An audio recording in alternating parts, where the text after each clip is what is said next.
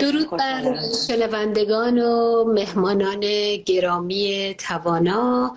من ماه منیر رحیمی هستم از سمت توانا. میزبان شما در این برنامه لایو اینستاگرامی خواهم بود. با خانم دکتر لاله مهراد روانشناس هستند.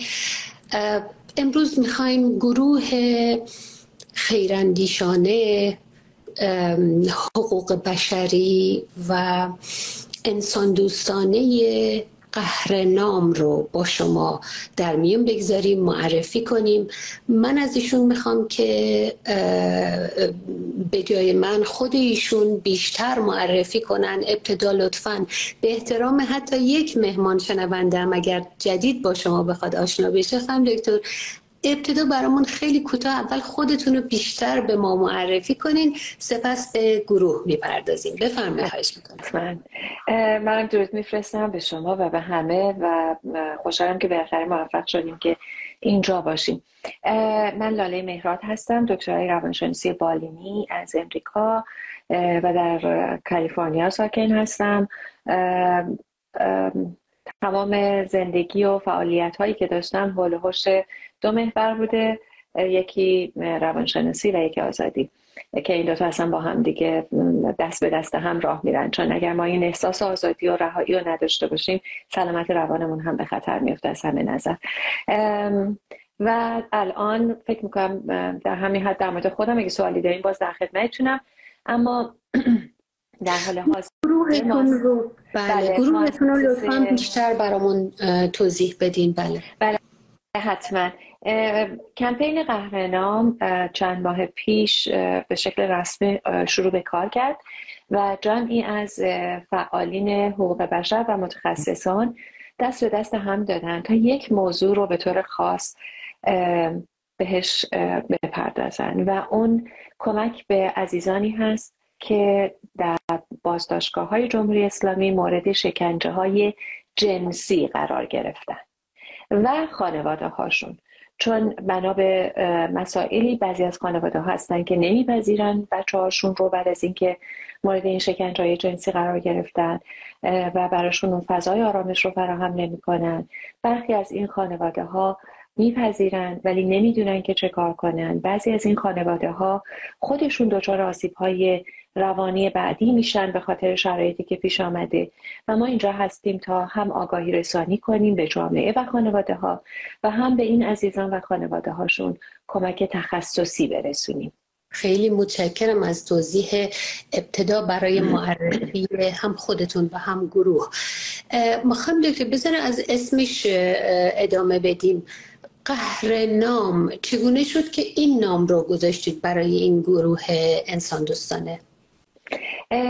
قصدی که بود برای انتخاب این نام، که منم با شما خیلی موافقم که این اسم خیلی خاص هستش، قهرنام بر مبنای قهرمان هست، منتها عزیزانی که بیشتر عزیزانی که در زندان ها بودن و مورد شکنجه‌های جنسی قرار گرفتن، اینها بدون نام ماندن، کسی اینها رو نمیشناسه و یا خودشون تشخیصشون این بوده که در حال حاضر چیزی رو مطرح نکنن و اسمی ازشون نباشه. در نتیجه اینا قهرمانان بدون نام ما هستن که تمام وجودشون رو تقدیم این جنبش و آزادی ایران کردن. و ای بسا که گمناما بیش از کسانی باشن که ما اسمشون رو در خبرها شنیدیم. خانم دکتر، همونطور که گفتید عمده کار گروه قهرنام برای آگاهی رسانی یا تقسیم آگاهی، بهتره بگیم تقسیم تجربه ها آگاهی به کسانی هست که به نوعی شکنجه جنسی شدن به خصوص. حالا همین رو میخوایم بیشتر با هم صحبت بکنیم. آیا کسانی که فرض کن زندان دچار خشونت جنسی نشده اما در کودکی یا به هر نحوی در جامعه، خانه، خانواده به هر شکلی دچار این آسیب شده، اونجا میتونه از شما مشورت بگیره، از گروه شما مشورت بگیره؟ سوال خیلی خوبی هست که ما هم باش خیلی مواجه میشیم و ما مطمئناً عزیزانی که بهمون مراجعه میکنن و مسائل مختلفی دارن به گروه های مشابه ارجاعشون میدیم، ولی خود کمپین قهرنام تمرکزش رو گذاشته روی درمان و آگاهی رسونی برای عزیزانی که در زندان‌ها و بازداشتگاه‌ها مورد شکنجه‌های جنسی قرار گرفتن. این شکنجه‌ها میتونه به شکل تعرض جنسی باشه یا تجاوز باشه، فرقی نمیکنه. ما تمرکزمون روی سرویس دادن به این عزیزان هست، هم درمان و هم آگاهی دادن. بله، برای اینکه ابتدای فکر میکنم هر ارتباط اعتماد مهمه، چگونه اگر فرض کنید من دچار آسیبی شده باشم یا اطرافم از اعضای خانواده، عزیزانی، دوستی، آشنایی دچار این گرفتاری باشه، چگونه به ما اعتماد کنه که به ما مراجعه کنه؟ بسیار عالی. ببینید، ما گروهی هستیم که اول از همه خارج از ایرانیم، پس توی ایران و محدودیت‌های ایران نداریم. تمام اعضای این گروه در خارج از ایران دارن فعالیت میکنن. اعضای این گروه در هر زمینه‌ای که دارن فعالیت میکنن تخصصش رو دارن. یعنی تو زمینه‌ای که مثلا سوشال میدیا تخصص دارن. زمینه‌های درمانی ما متشکل از روانپزشکان و روانشناسانی هستیم که در کشورهای خودشون، در دانشگاه‌های خودشون، در شهرهای خودشون دارن یا درمان میکنن یا مشاوره میدن و یا اینکه تدریس میکنن در دانشگاه یا ترکیبی از همه اینها.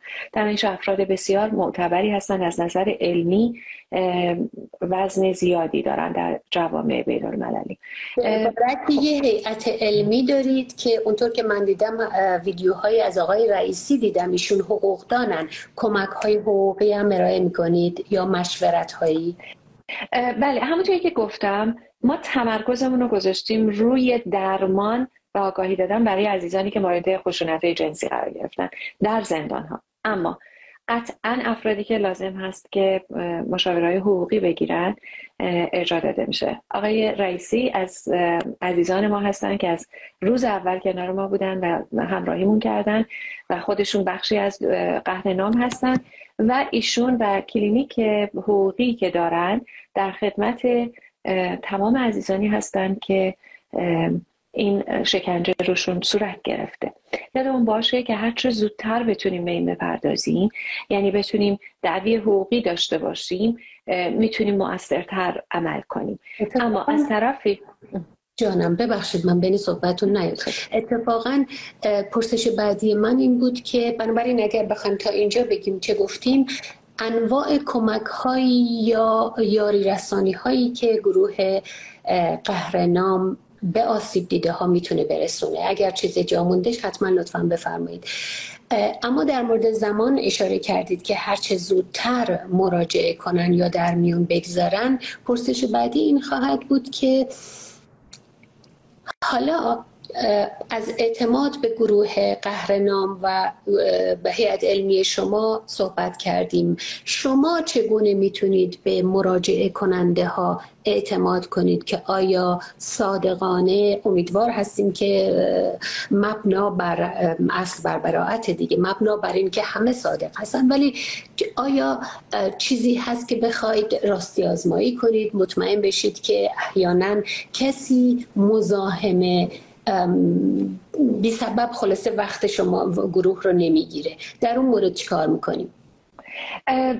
ببینید، اول از همه که ما تمام عزیزانی که پیشنهادمون براشون این هست، تمام عزیزانی که ما رو میشنون و توی این شرایط بودن یا کسانی رو که میشناسن که توی این شرایط هستن، حتما مراجعه بکنن به قهرنام و خودشون رو سانسور نکنن. نگن اگر من رفتم شاید مناسب کاری که میکنن نباشه. خودتون رو سانسور نکنید لطفاً و مراجعه بکنید. عزیزانی که در قسمت اولیه دارن پذیرش میکنن، خودشون اگر ببینن کاری نیست که متخصصین ما بتونن انجام بدن، ارجاع میدن به جاهای دیگه. پس شما مراجعه بکنید، خودتون رو سانسور نکنید. دوم این که اونهایی که برای ما میان، ما بر مبنای درخواست هایی که دارن هم راستی آزمایی میکنیم، هم ارجاع میدیم به مشاورینمون و مشاورینمون هستن که در نهایت این بخش صحبت با خود فرد رو دارن و حتما تمام مطالبی که میگن در خود قهرنام محفوظ میمونه، محرمانه میمونه. ببینید وقتی که کسی به ما، ممکن بعضی از عزیزان ما داشتیم که هنوز آمادگی این که بخوان حتی صحبت کنن با مشاور رو نداشتن و میخواستن فقط از طریق تکست باشه، نوشته باشه، با پیام میخواستن این صحبت رو بکنن. اصلا نبینید که چقدر آمادگی دارید، لطفاً حتما این کار رو انجام بدید، حتما بیاین و مشاوره بگیرید. در زمینه این که زودتر این کار رو بکنیم، برای بحث حقوقی اشاره کردیم و صحبت‌های آقای حسینی، آقای رئیسی هم هستن در بله هستش که ایشون در تورنتو کانادا مستقر هست، سالهای سال کارهای حقوق بشری انجام میدن. در مورد هرچه زودتر مراجعه کردن میگفتید، در مورد مسائل روانشناسی هم همینطور. بله دقیقاً. ببینید تمام وقایعی که برای ما اتفاق میفته، لطفاً عزیزانی که ما رو میشنوید توجه داشته باشین به این قضیه که آدم‌ها، افراد مختلف عکس‌العمل‌های مختلف دارن نسبت به اون فشاری که تجربه میکنن، به تناسب یه عالمه چیزایی که هست. بعضیا ممکنه به خاطر هدفی که دارن، بعضیا به خاطر گذشته‌ای که دارن عکس‌العمل‌های مختلفی داشته باشن. در نتیجه خودتون رو زیر سوال نبرین، خودتون رو بپذیرید با همون تجربه‌ای که دارین. یادمون باشه که هر چه زودتر مراجعه بکنیم و کمک تخصصی بگیریم، اون فشارها و اون تروماها مجبور نیست، اون تجربه‌ها مجبور نیست تجربه تروما بشه، اون تروماها مجبور نیست تجربه PTSD یا اختلال پس از سانحه بشه و در نهایت اون اختلال یا اون PTSD قرار نیست که توی شما بمونه برای ابد. هر چه زودتر بهش بپردازیم میتونیم این روند درمان رو جلو بندازیم، سریعتر کنیم. زمان میبره، چیزی نیست که مثل قرص نیست که بخوریم بگیم سردردم خوب شد. زمان میبره، برای خودمون این زمان رو قائل بشیم، ولی هر چه سریعتر مراجعه بکنیم و کمک بگیریم و بذارید بقیهش رو ما بهتون کمک کنیم. روش‌های درمانی مختلفی هست که برای هر کسی باز به تناسب تجربه‌ای که داره و با مشاوری که داره صحبت میکنه بهشون کمک میکنن از چه روشی و تخصصی که خود مشاور داره بتونن. مثلا EMDR هستش که با حرکت‌های چشم هست که میتونن این تروما رو تغییر بدن جهتش رو، یا CBT هستش که شناخت درمانی هست. به هر حال این رو به ما بسپارید و اعتماد کنید که متخصصان ما تو کار خودشون حرفه‌ای هستن و کمک میکنن. اجازه بدید که در مورد جزئیات مسیر درمانیتون اگر فرصت شد بعداً البته بیشتر بهش میپردازیم، ولی فعلا داریم گروه رو معرفی میکنیم و اینکه چه زمانی مراجعه کنن بهتر هست. جلوی قدیما میگفتن ضرر رو هر جا بگیریم منفعت هست. هر چه زودتر مراجعه کنیم احتمال اینکه کمک بگیریم بیشتر هست و هر چه زودتر از ناراحتی ها تا حد ممکن. خانم دکتر در مورد زمانش گفتید، در مورد شرایطش چگونه؟ برای اینکه ما خیلی میشنویم که تشویق میشیم از اون، به قول شما و روانشناسا پزشکان، تروماها، آسیب های بلند مدت. درست میگم؟ نزدیکترین معادلی که برای تروما داریم چی است؟ چیزایی که آثارش رو در بلند مدت هم ممکنه برامون بمونه. راجع به اونها چه شرایطی تشویق میشیم که صحبت کنیم، سکوت نکنیم، بریم حتما مراجعه کنیم، با کسی صحبت کنیم؟ اما با چه کسی صحبت بکنیم و در چه شرایطی صحبت کنیم سالم تر هست؟ ببینید بذار یه توضیح خیلی کوچولو بدم در مورد تروما. هر چیز، من یه تمثیل خیلی ساده دارم براشون. فشارهای روانی و ضربه‌های روحی شدید هست که بهش میگیم تروما. هر تجربه‌ای که اگه این مغز من باشه که ظاهرش هم شبیه مغز مشت دست ما، این اگر مغز من باشه، هر چیزی که برای من اتفاق میفته و توی مغز من قابل جا شدن هست، من میتونم حلش کنم، پروسسش کنم و پردازشش کنم و ازش بگذرم. هر چیزی که بزرگتر از این باشه، هر تجربه‌ای که توی مغز من نگنجه، میتونه به من آسیب بزنه. برای همین بچه‌ها خیلی مستعدن برای اینکه آسیب ببینن حالا اونا مغزشون هم در حال رشد کردن هست و میتونه به رشد مغزشون هم آسیب بزنه، مثلا تو یادگیریشون آسیب بزنه، بعدا مشکلات یادگیری پیدا کنه.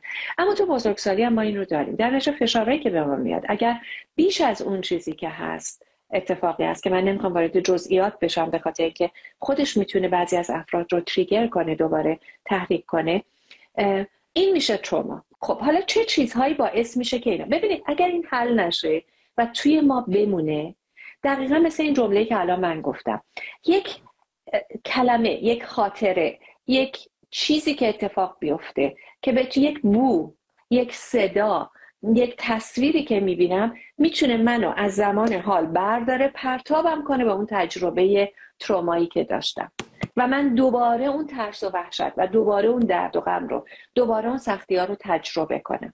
این یکی از آثارش هست که در دراز مدت اگه درمان نکنیم میمونه روی ما. دیگه این که معمولاً افرادی که دچار این تروماها شدن و درمان نکردن، اگر بمونه و تبدیل به PTSD باشه، از جاهایی که یادآور اون خاطره است میخوان اجتناب کنن. این میتونه از جمع‌ها باشه، از دوستان میخوان دوری کنن، حتی از خیابونی که ممکنه براشون یادآور اون جایی باشه که دستگیر شدن میتونن دوری کنن، از خوردن بعضی از غذاها یا از بودن بعضی از جا، حتی ممکنه مثلا اگه تحصیل میکردن تحصیلشون رو رها کنن و خیلی از اتفاقای دیگه، به خاطر اینکه بخوان از اون موقعیت دوری کنن. در نتیجه این هم روی معاشرت‌های اجتماعیشون و چیزهای اجتماعیشون تأثیر میذاره و مشکل درست میکنه و با تو خودشون روابط اجتماعیشون و میتونه دچار افسردگی هم بشن. از طرف دیگه این افراد که این آسیب ها رو دیدن و این تروما ها رو دارن میتونن دچار بیخوابی بشن، دچار خشم و عصبانیت بشن، پرخاشگر بشن، خیلی تحریک پذیر باشن، یا هر جا هستن احساس کنن الان چه اتفاقی میفته و خیلی، یا ممکنه کابوس ببینن، کابوس‌های شبانه ببینن و این کابوس‌ها باعث بشه که خوب نخوابن و اینها خودش باعث افسردگی و اضطراب و خیلی چیزهای دیگه بشه. می‌دونیم که PTSD یک از مسائل اختلالاتی است که زمینه اضطرابی داره. خب وقتی این رو ما در نظر می‌گیریم میتونه باعث بشه اعتماد به نفسشون هم از بین بره. ببخشید شما بفرمایید. این علائم خیلی مهمه. بله، ترس‌های نهفته، ترس‌های گاهی ناخودآگاه، نمیدونیم از چی میترسیم، اون اضطراب‌ها، تشویش‌های ظاهراً نمیتونیم سببش رو پیدا بکنیم. شما میتونید کمک بکنید گروه شما که ما ببینیم مثلا چه چیزایی نگرانمون کرده. در مورد پست تروماتیک سندروم هم خواستم PTSD که دائم میگید یک کمی توضیح بیشتر بدید که دوستان با اصطلاحات اگر کسی آشنا نیست بیشتر آشنا بشه که ادامه بدیم. بله، این علائمی که گفتم علائمی هست که در اثر تجربه تروما میاد، اگر حلش نکنیم که میتونه تبدیل به PTSD یا اختلال استرس پس از سانحه بشه. نتیجتاً حواسمون به اینها باشه. چند تا چیز، یکی از اینها گفتم اجتناب از یه موقعیت هایی هست، یکی دیگه دردهای بدنی یا خستگی خیلی زیاد. ببینید اینا همه در نهایت باعث میشه که ما سلامت روانمون به خطر بیفته. حالا خود این رو اگه درمان نکنیم باعث میشه از جامعه دور بشیم و ما اختلال زمانی میگیم که فرد توی روابط اجتماعیش، توی تحصیلش، توی کارش، توی انجام کارهای روزمره‌اش و تو مسائل مالیش دچار اختلال بشه. یعنی علائمی که داره اگر این 5 تا رو دچار اختلال کنه ما میگیم دچار یک اختلال روانی هست. و اینهایی که گفتم بپرسم که علائم رو برامون بیشتر بگید، یعنی چه زمانی من نگران بشم که یک سری علائمی رو یا در خودم احیانا پیدا کنم یا در عزیزان اطراف ببینم، چه زمانی باید نگران بشم و مراجعه کنم، سریع مشورت بگیرم؟ اینو دوباره برامون بگید لطفا. حتما. ببینید توصیه من این هست که اگر تجربه رو خودمون داریم اصلا معطل نکنیم و تماس بگیریم. حتی اگر اولش خیلی رزرو هستیم و نمیخوایم این کار بکنیم و ملاحظه میکنیم نمیخوایم این کار بکنیم، هر وقتی که آمادگیشو داشتیم این کار بکنیم. اگه نمیتونیم حرف بزنیم با نوشته، اگه یک نفر رو تو خانواده داریم یا توی دوستانمون داریم که مورد اعتمادمونن باشون حرف بزنیم. سکوت کردن درباره اتفاقی برامون افتاده بدترین آسیب به ما میزنه که میتونه تقویت کنه اون علائم رو و اون ناراحتی رو توی ما. حتما بعضی از عزیزان من میدونم که به خاطر باورهای مذهبی که دارن به فردی که در مثلا مسجدی که میرن یا کلیسایی که میرن اعتماد میکنن. لطفاً با اون فرد صحبت کنید، یعنی سکوت نکنیم. سکوت بدترین چیز هست برای خودمون، خارج از این که ما میدونیم چه علائم اجتماعی میتونه بذاره، ولی برای خودمون منفی ترین چیز هست که میتونه این علائم رو تشدید بکنه. پس صحبت بکنیم. عزیزان دور و بر حتما توی درک فردی باشن که این اتفاق براش افتاده. درنش اگر عصبیه نگن چرا اینطوری شدی بخوان اصلاحش کنن، نه، اجازه بدیم که بشنویم، محیط امن باشیم برای اینکه این کار رو بکنن و بگن. اما اگر این علائمی که میگم رو دیدیم، هم خودمون هم اطرافیانمون اگه دیدیم، بدونیم که داره قضیه به جای خطرناکی میره، یعنی که داره این فشاری که روی مایند من یا روی ذهن من هست داره روی بدن من هم تاثیر خودش رو میذاره. یکی از اینها خستگی مفرط دائمی هست. این علائم با علائم افسردگی هم، این علائم اولیه که میگم مثل خستگی مفرط شبیه، در نتیجه به هر حال با یه متخصص مشورت کنید. این هستش. یا دردهای عضلانی یا گرفتگی عضلانی، سردرد، دل دردهای شدید، ضربان قلب بالا، فشار خون بالا، اینها همه علائم اولیه که مشترک توی تمام بیماریایی که اضطرابی هستن. اما چیزی که خاص میکنه PTSD رو کابوس هاست. کابوس هایی که توی شب نمیتونیم بخوابیم، یا اگه چشممون رو ببندیم اون صحنه ها دوباره میاد جلوی چشممون و بیدار میشیم و ضربان قلبمون بالاست و همون تجربه رو داریم میکنیم. تحریک پذیری بیش از حدمونه. اینکه خیلی الرت هستیم، حواسمون هست، هوشیار هستیم که چه اتفاقی افتاد. یعنی من الان دارم باش حساسیت های خیلی زیاد داریم. بله، مثلا فرض کنیم من و شما داریم صحبت میکنیم، الان یک صدای ناگهانی میاد، ممکنه از جا بپره و فکر کنه که یه اتفاق خیلی بدی افتاده، در حالی که نه، ممکنه فقط مثلا یه چیز خیلی کوچولو اتفاق افتاده، مثلا یه گربه داشت رد میشد افتاد.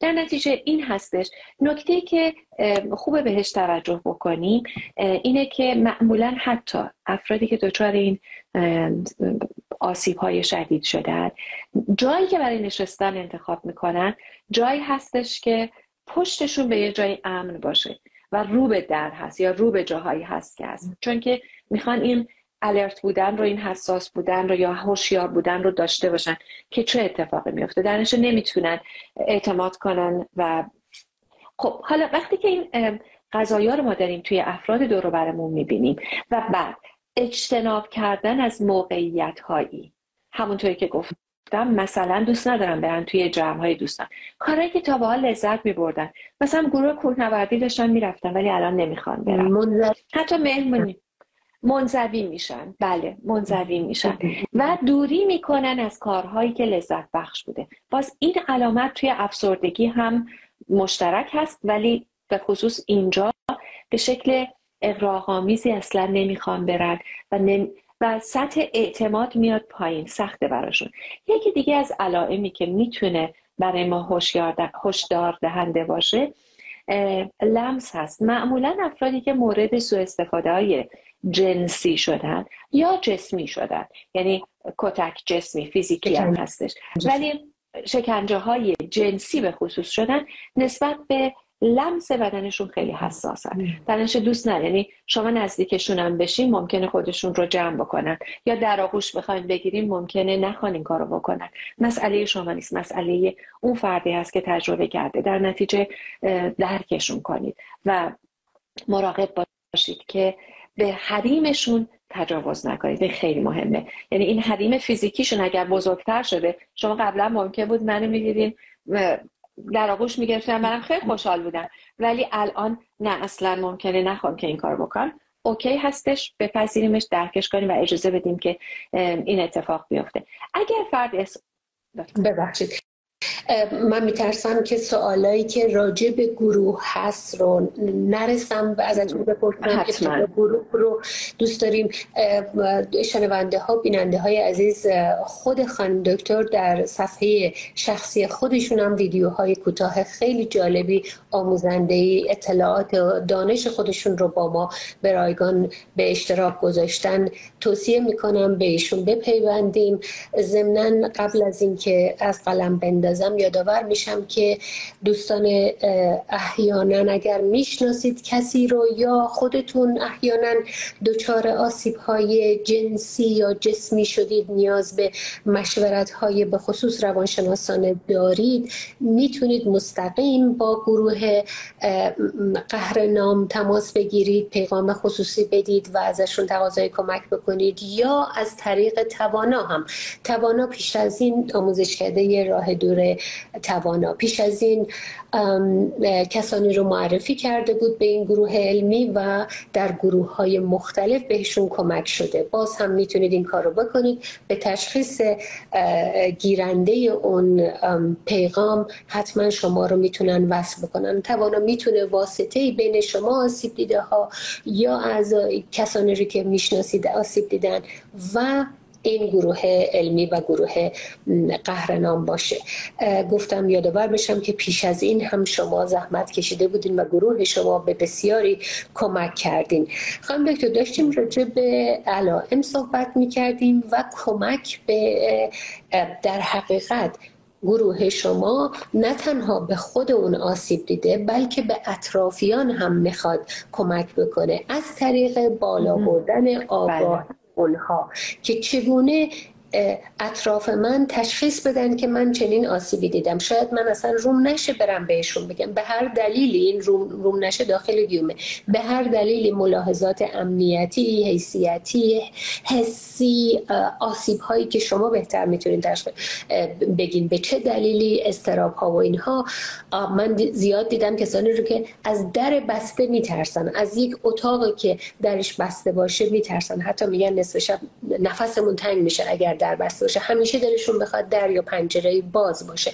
به هر حال من اطراف چه اطلاعات مهم و کلیدی رو باید داشته باشم که بتونم، شما فرمودین، اون آسیب دیده رو درک بکنم؟ برام بگید لطفاً. بخشی از این علائم رو الان صحبت کردیم و اشاره کردم بهش، برای اینکه وقت بیشتر گرفته نشه اونها رو تکرار نمی کنم. اما یه نکته خیلی کلیدی که حواسمون باشه و میتونه بهمون کمک بکنه تو درک این قضیه و جلوی فجایع بعدی رو بگیره، مثل آسیب زدنهای به خود رو بگیره، این هست که هر گونه تغییر ناگهانی که برای فرد اتفاق میفته، یعنی اگه تا به حال دائم توی بیرون بوده و جمع بوده و با همه میگفته میخندیده، حالا رفته توی اتاق در رو خودش میبنده، یا اگه همیشه منزوی بوده و کنارگیر بوده حالا اومده همش بیرون هستش. هر گونه تغییر ناگهانی رفتاری، فکری، کلامی میتونه برای ما یه زنگ خطر باشه. هوشیاریمون رو بیشتر کنیم، صحبت کنیم. اگر افراد به خصوص دارن صحبتهایی میکنن در مورد آسیب زدن به خودشون یا دارن چیزایی که براشون خیلی ارزشمند هست اونها رو میبخشن، یا در مورد مرگ دارن سوال میکنن یا در مورد اون دنیا سوال میکنن یا حرفاشون مدل خداحافظیه، اینها رو حواسمون باشه که میتونه جاهای خطرناکی باشه اون فرد و کنارشون باشیم، حمایتشون کنیم، بپذیریمشون. اگر که یه فردی دائم داره مثلا میاد ممکنه به شما بگه، بیاد به مامانش بگه که این غذا رو من دوست دارم که بپزی برام، غذایی بوده که مورد علاقهش بوده همیشه و این هیچ وقت نمیخواسته. یادتون باشه که تغییر ناگهانی رو اول گفتم. حالا یه هایی اومده میگه اینو بپز. خب هوشیار باشیم، حواسمون باشه. اگر عزیزان ما در زندان‌ها بوده باشن به صورت انفرادی و در بسته، یا به هر حال میتونن کلاستروفوبیک شده باشن یا اینکه جای بسته و در بسته اذیتشون کنه، ولی همزمان میتونن ترجیح بدن که بسته باشه، تنها باشه. هر دوی اینها اوکی، یعنی ما شک نکنیم. بعضی از چیزها هم هست یادمون باشه که تحت فشار مغز ما برای اینکه خودش رو محافظت کنه، یعنی سلامت روان ما حفظ بشه و مغز من یهو از کار نیفته، میاد یه سری چیزها رو که بار خیلی زیادی داره فراموش میکنه.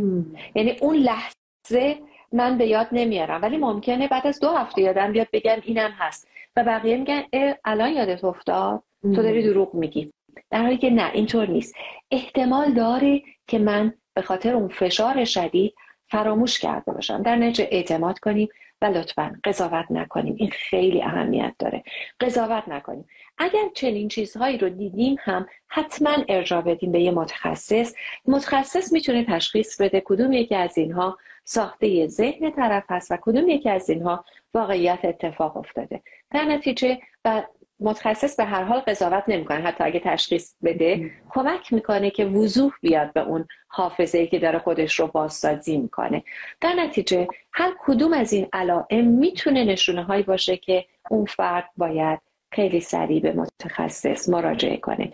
نکته دیگه هم که باز میتونه کمک بکنه، الگوی خوابیدن و خوردن فرد تغییر کرده باشه. یعنی اگر یه هایی میبینیم زیادی میخوابه، زیادی مثلا تمام روز رو خوابیده، یا دیگه هیچی نمیخوره یا زیادی میخوره، اینا رو حالا زیادی که میگم یا کم به تناسب خود اون فرد و گذشتش، میتونه اینا همه خیلی برای ما اون کلیدایی باشه که ما رو هدایت بکنه به طرف متخصص. بله، هشدارهایی باشه که به ما داده میشه. خانم دکتر، ما فعلا تا اینجا راجع به بزرگسالا در بخش بزرگسالا صحبت کردیم. یه سوال دیگه در این قسمت میپرسم که مربوط هست به خود گروه و بعد میخوایم کمی به اندازه‌ای که فرصت داریم به سنین پایین تر زیر 18 سال کودکان هم بپردازیم. اگر فرض کنید من توانایی دارم، دلم میخواد به این گروه کمکی بکنم، آیا میتونم با شما با گروه قهرنام همکاری بکنم؟ چه کمکی از دست من برمیاد؟ خیلی متشکرم از این سوال. قطعا هم نمیتونیم کمک بکنیم حتی اگر که متخصص نباشیم. حالا چطوری؟ عزیزانی که متخصص هستید، ما ممنون میشیم رزومتون رو برای قهرنام بفرستید، باتون تماس گرفته میشه و کار رو شروع میتونیم بکنیم. عزیزانی که متخصص هستید ولی به عنوان روان درمانگر نمیخواین کار بکنید، از تجربه‌ای که داریم میتونید به ما کمک برسونید. و مهمتر از همه برای تمام عزیزان، میتونید تولید محتوا بکنید برای آگاهی رسونی و این تولید محتوا ما ترجیح میدیم به همه شکل‌های مختلف باشه، ولی به خصوص الان چون این اطلاع رسانی ها برای داخل ایران هست و شرایط اینترنت مناسب نیست، ما ترجیحمون این هستش که به شکل نوشته باشه. میتونید از اسم واقعی خودتون استفاده کنید، میتونید اسم مستعار داشته باشید، فقط به قهرنام مثلا اسم واقعیتون رو بدید. اگر که حتی فقط شما زبان میدونید، میتونید اطلاعاتی رو ترجمه بکنید برای ما بفرستید، به شرط اینکه با رفرنس باشه و ما بدونیم که از کجا برداشته شده و اینها رو ما میتونیم توی پیجمون برای اطلاع رسانی بذاریم. در چه زمینه‌هایی؟ تمام زمینه‌های روانشناسی و روانشناختی و تمام زمینه‌هایی که مربوط به آگاهی رسانی های جامعه شناسی و جامعه شناختی میشه و هر چیزی بین این دو هم میتونه به ما کمک بکنه. شما ممکنه بخواید یه روش درمانی رو توضیح بدین به شکل خاص‌تر، عالیه، ما میتونیم این رو بذاریم، ولی درخواستمون اینه که همه اینها با اعتبار علمی باشه و با ریفرنس باشه، شخصی نباشه، ارجاع باشه. مرسی. های علمی، بله. کتب، متون و مواد. بله. خانم دکتر، راجع به معرفی گروه انسان دوستانه قهرنام، آیا نکته‌ای مونده که من نپرسیده باشم بخواید جواب بدید؟ آیا حالا این همین الان فی‌البداهه یادم میاد شما بگید اگر احیانا جایی لازم هست من هزینه‌ای بدم، حق و زحمه‌ای به مشاورانم بپردازم، یا این گروه خاص فقط انسان دوستانه است؟ این گروه فقط انسان دوستانه است. اگر لازم باشه ما به روانپزشک گروه خودمون ارجاع میدیم. روانشناسای ما در کشورهای دیگه دارن فعالیت میکنن، فیای بالا دارن، ولی برای عزیزان ایران، عزیزانی که از طریق قهرنام دارن میان، فری آف چارج، هیچ کسی به هیچ شکلی چارج نمیکنه، رایگان هستش. بله، و میتونن استفاده بکنن. یک سوال دیگه هم پرسیده بودین که من ببخشید این بخشو سوال کردم آیا برای معرفی این گروه نکته‌ای مونده که من نپرسیده باشم بخواید بگید خود گروه رو فعلا؟ بله، یه چیزی اومده بود تو ذهنم ولی از ذهنم پرید. دوباره بهش برمیگردیم تا آخر برنامه، هر جایی که یادتون اومد بگید. حدود یه رو به دیگه فرصت داریم خانم دکتر. یه نکته‌ای که خیلی من رو هم به عنوان یک مادر یا یک شهروند فقط دلواپس میکنه، پست های زیادی من میبینم در به خصوص رسانه های اجتماعی، سوشال مدیا، که بچه ها هستن. من یادم دخترم اگر مراسم سوگواری چیزی بود یا واقعا من ناراحت حالا شخصی هم بودم، این مدام منو میپایید که مبادا من گریه حالا یا بلند یا چی، یعنی به عبارتی بچه ها انگار که شما تحلیل بدید آمادگی رو ندارن که من شریک غمم بکنم همه جا او رو. از یک طرف در مورد جنبش های اجتماعی ما میدونیم که بچه ها شفقت اجتماعی رو، حتی توجه جهانی رو، حتی توجه حقوق بشری رو بیشتر میگیرن و این مهمه که رسانه ها آگاه بشن، اطلاع داشته باشن و توجه جهان به این اجحاف ها و نقض حقوق بشر جمع بشه. این یک طرف قضیه است که بخش مثبته، ولی چالش قضیه اینه که بر خود اون بچه احیانا چه تأثیرایی ممکنه بذاره. خیلی ممنونم از این مطلب. من یادم افتاد اون نکته‌ای هم که میخواستم بگم و سریع نوشتمش که فراموش نکنم. ببینید، اون نکته‌ای که در مورد قهرنام میخواستم مطرح کنم این هست که گروه کمپین قهرنام، خود کمپین قهرنام فارغ از هر گونه گرایش سیاسی عمل میکنه. یعنی کاملا انسان دوستانه است. در نتیجه نه اینجا گرایش های سیاسی مطرحه، نه گرایش های مذهبی مطرحه، نه گرایش های لایکی مطرحه، هیچ چیزی. هر کسی با هر نگرش، هر مدلی که هست میتونه به ما مراجعه کنه. اون بخشی هست که میخواستم تاکید کنم. بخش دیگه در مورد کودک پرسیدیم و خیلی خوب و بجا این هستش که کودکان دچار PTSD میشن و چون ذهنشون داره رشد میکنه، تازه مغزشون داره رشد میکنه و این رشد ادامه پیدا میکنه تا سالیان سال، ما حتما باید خیلی مراقب باشیم که آسیب نبینن. قبلا این مصاحبه ای رو در توانا داشتیم و خیلی به جا و خوب بود. من خواهش میکنم که عزیزان به اون هم دوباره مراجعه بکنن. همزمان میخوام این رو بگم که بچه های ما ضمن این که به خصوص خانواده هایی که عزیزانی رو از دست دادن و میبینیم که بچه هاشون بخواد نخواد اومدن وسط میدون و از سنای خیلی پایین دارن خودشون مبارز شدن و مبارزه میکنن، به هر حال این بچه ها آسیب دیدن. یعنی ما در شرایط سالمی نیستیم.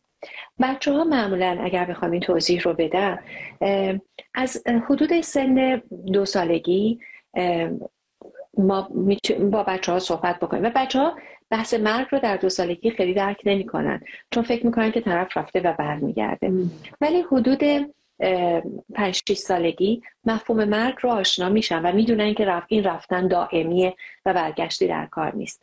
چطوری ما این رو بهشون بگیم؟ چطوری درک بکنن و چه کار بکنن؟ و این باعث میشه که نگاهشون در آینده نسبت به زندگی خودشون چگونه بشه.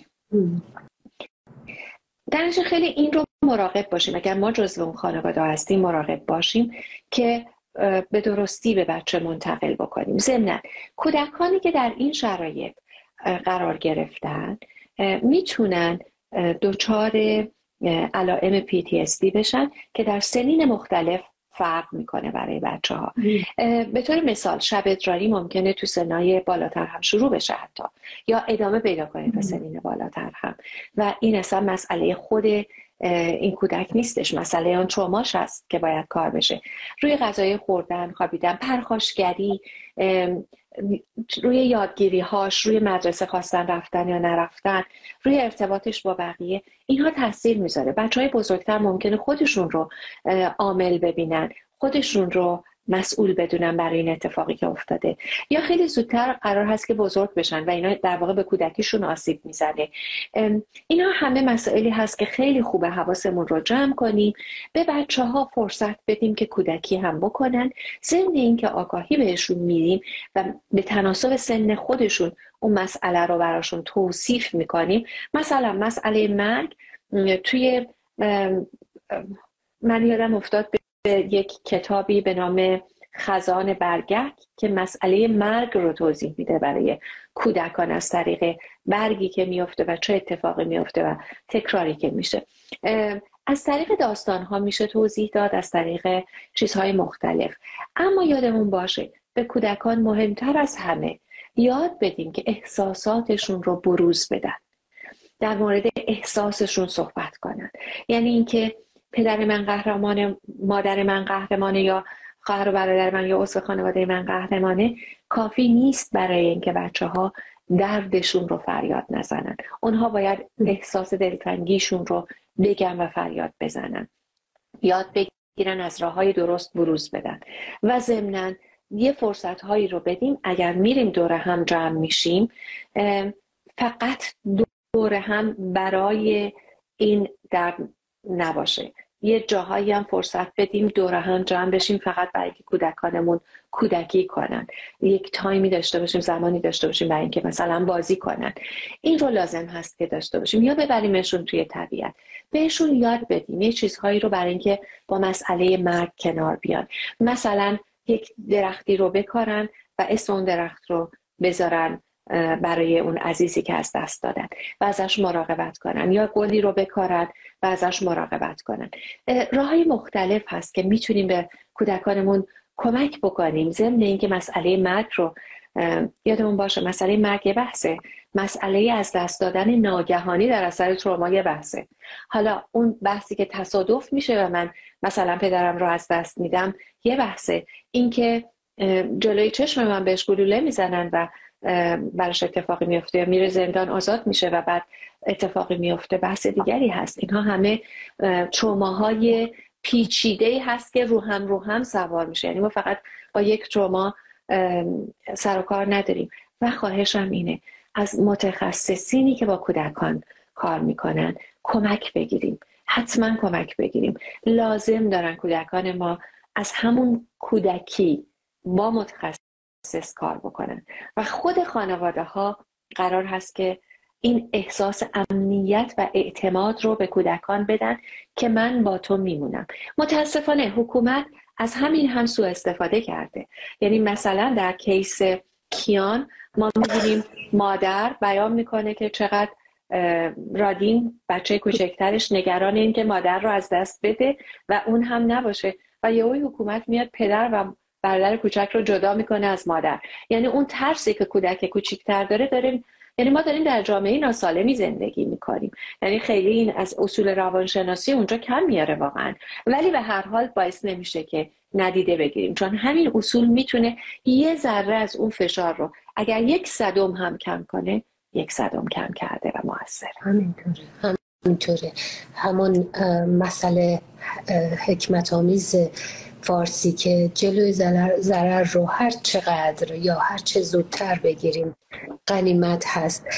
خانم دکتر، در امریکا و کشورهای آزاد و دموکراتیک یک سری اصلا قوانین وجود داره که از چه سنی بالاتر من حتی پدر مادر صاحب اختیار میتونم عکسش رو بذارم. آیا این بچه بعداً بزرگ نشه به من بگه، به من معترض بشه که چرا چرا من هنوز زیر 18 سال بودم، مثلا کودک بودم، عکس منو توی همه جا سوشال مدیا استفاده کردی به هر دلیلی، اصلا از عشق و علاقه یا برای شفقت، یعنی کاملا شفقت همه رو میگیره. اما ما نمیدونیم بچه وقتی بزرگ بشه موافق باشه با این کاری که الان ما داریم انجام میدیم.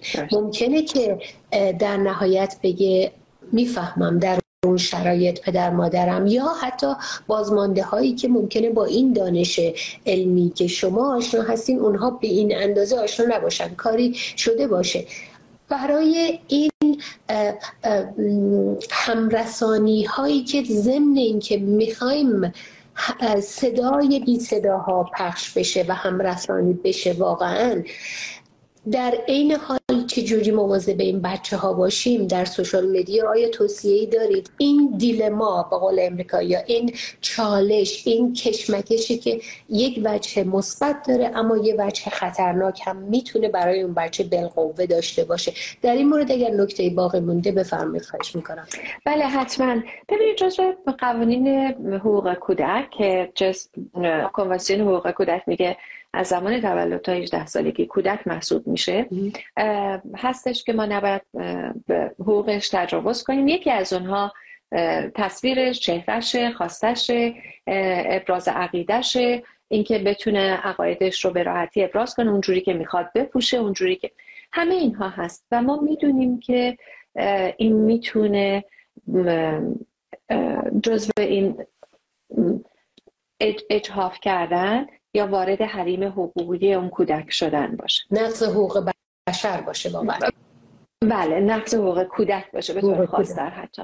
بله، اما واقعیت اینه که در حال حاضر ما 40 اندی ساله که میبینیم کودکان در زندانها به دنیا میان، در زندانها با والدینشون میمونن، در زندانها بزرگ میشن، و یا اینکه میان بیرون هم همینطور دارن آسیب میبینن.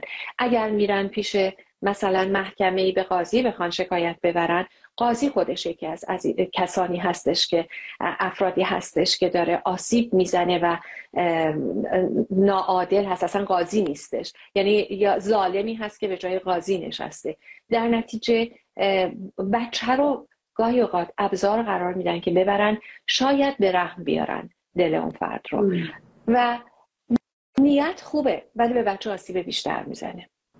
اما میخوام بگم من توی این شرایط دیدم افراد زیادی رو و تو بعضی از این شرایط بودم. میخوام بگم من از اینجا نمیتونم بگم که کسی این کار بکنه یا نکنه، چون آخرین تیریه که شاید اون خانواده فکر میکنه میخوام بزنم برای اینکه بتونم عزیزم رو از زندان بیارم بیرون. در نتیجه من نمیتونم به کسی بگم این کارو نکن، ولی میتونم به عنوان روانشناس این رو بگم، نه حتی به عنوان فعال حقوق کودک بگم نقض حقوق کودکه، به عنوان روانشناس میگم این آسیب زیادی رو به کودک میزنه و در بزرگسالی باید از پسش بر بیاد. اما واقعیت اینه که وقتی مادر پدر هر دو توی زندان هستن و کودک بیرونه، به هر حال آسیب داره میبینه. در نتیجه مادر بزرگش که تصمیم بگیره دست بچه رو بگیره باش بره توی دادگاه، من کی هستم که بگم این کارو نکن. ولی حواسمون به این آسیب ها باشه و حداقل از اون طرف به کودک بگیم که تو خودت همینطوری خوبی، تو دوست داشتنی هستی، تو امنی. به خصوص این که بچه‌هایی که در این فضا بزرگ میشن احساس بی‌اعتمادی به جامعه و به مردم و به آدمای دیگر رو به شدت تجربه میکنن. درست. و این توی زندگی آیندهشون تاثیر میذاره و روی اعتماد به نفسشون تاثیر میذاره. و یادمون باشه اونجایی هم که بچه‌ها دستش رو میگیریم که به یک قاضی ناعادل ظالمی التماس کنیم، همونجا داریم غرور اون کودک رو هم میشکنیم و اون از همونجا یاد میگیره که باید برای حق خودش التماس کنه، در حالی که نه، باید برای حق خودش بایسته. متاسفانه 44 سال 45 سال حکومت دروغ، تزویر و فریب بوده و ظلم بوده و شکنجه بوده و بچه‌های ما توی این فضا بزرگ شدن. متاسفانه الان یه چیزی رو یادم افتاد میخوام بگم که امیدوارم که یه روزی توی پیج خودم بذارم. ببینید وقتی که قضیه سونامی در ژاپن پیش اومد، یه گروهی که هنوزم من یادم میاد اموشنال میشم براشو بغض میکنم، یک گروهی از افرادی که سن بالاتر داشتن، مهندسین و متخصصین، گفتن ما میریم توی اون قسمت نیروگاه اتمیشون که رادیواکتیو بود، ما میریم اونو مهار کنیم که منفجر نشه، برای اینکه ما به هر حال زودتر قرار بمیریم و جوونا بمونن. مهندسای سینیر این کار کردن، درسته؟ بله. در حالی که ما میبینیم در حال حاضر برخی از آدم‌هایی که سن بالاتر دارن و متاسفانه مال نسل‌های قبل‌تر هستن، برخی از اونا، من نمیگم همه، جوانها رو خاموش میکنن، میگن هیچی نگین یا شما برین جلو، ما میخوایم محفوظ بمونیم. نگاه کنیم بهش ببینیم که ما قراره ایران رو نجات بدیم. این شرایطی که شروع شده، این بولدوزر مرگی که راه افتاده، هممون رو میکشه. یک روزی من بودم کسی صداش در نیامد، بعد شما بودی کسی صداش در نیامد، بعد دیگری بود کسی صداش در نیامد و آخرش نوبت اون شما که برسه هیچ کسی نیست که ازتون دفاع کنه و شما هم میدونید که به اینجا میرسید. در نتیجه خواهش میکنم که بهش فکر کنیم، یکم آگاهانه تر فکر کنیم.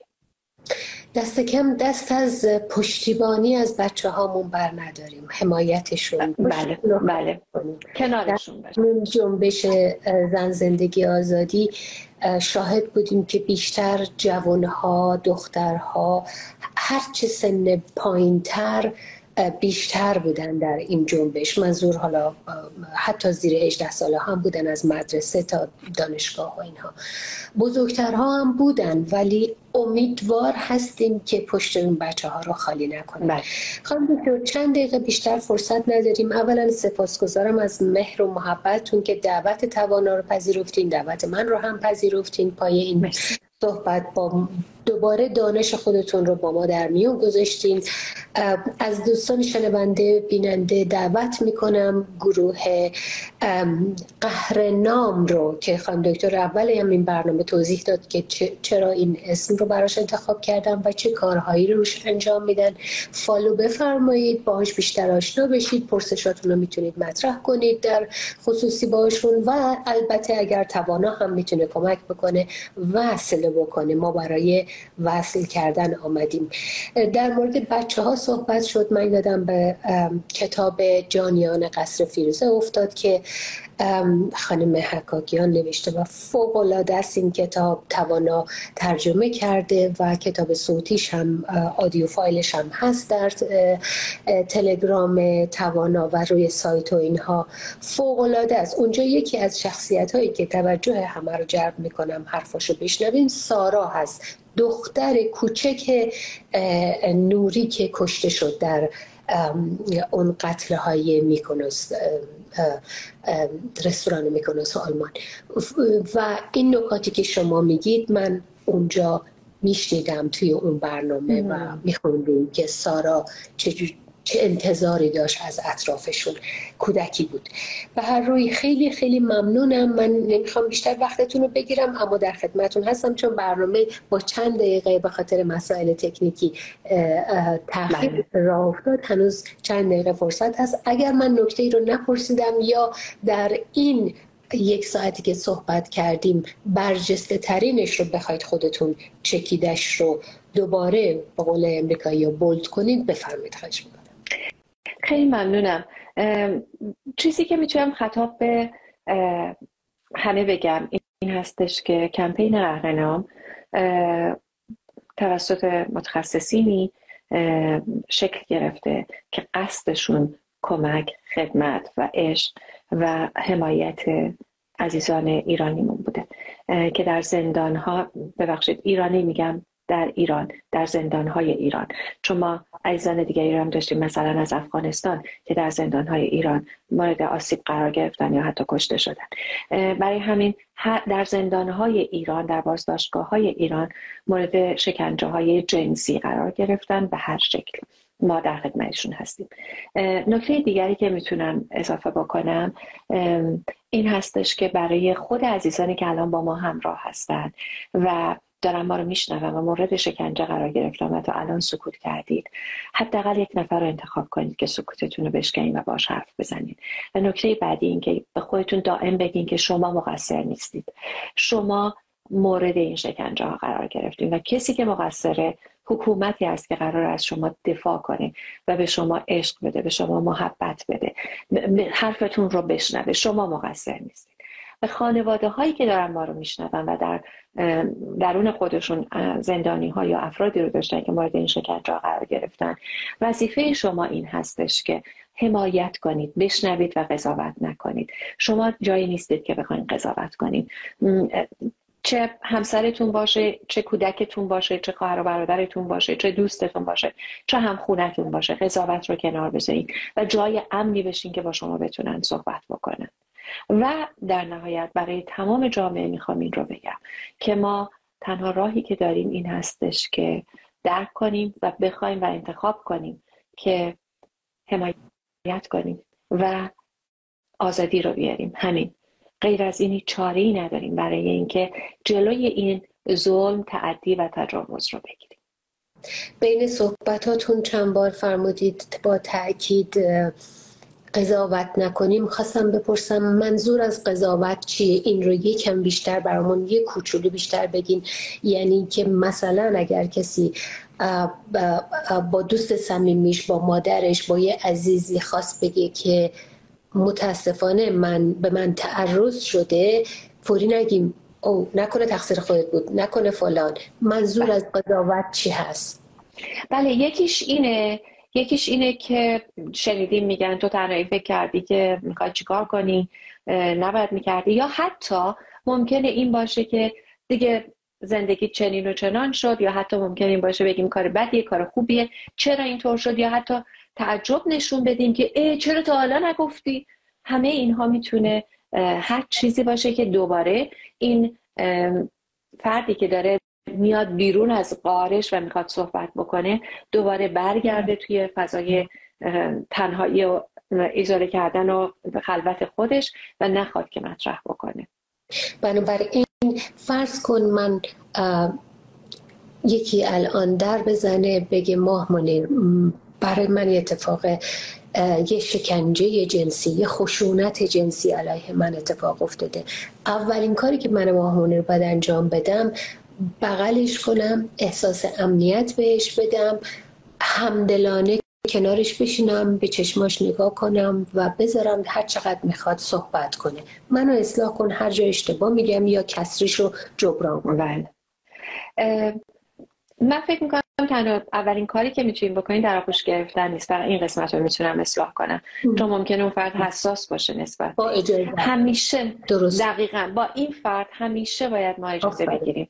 اوکی هستی من در آغوشت بگیرم، یا دلم میخواست که میتونستم، ای کاش میتونستم چیزی رو تغییر بدم ولی نمیتونم، ولی میتونم برات باشم و بشنومت، دوتا گوشم اینجا. مرسی که به من اعتماد کردی، گفتی من میتونم چه کار دیگه ای بکنم، من میتونم، من هستم، رو من حساب کن. تمام اینها جمله‌ای هستن که میتونه کمک کنه و تشویقش کنیم برای اینکه بیشتر صحبت کنه اگر میخواد، ولی مجبورش نکنیم بیشتر صحبت کنه. و اجازه بگیریم ازش که اگر اجازه میده دستشو بذاریم تو دست یک مشاور متخصص.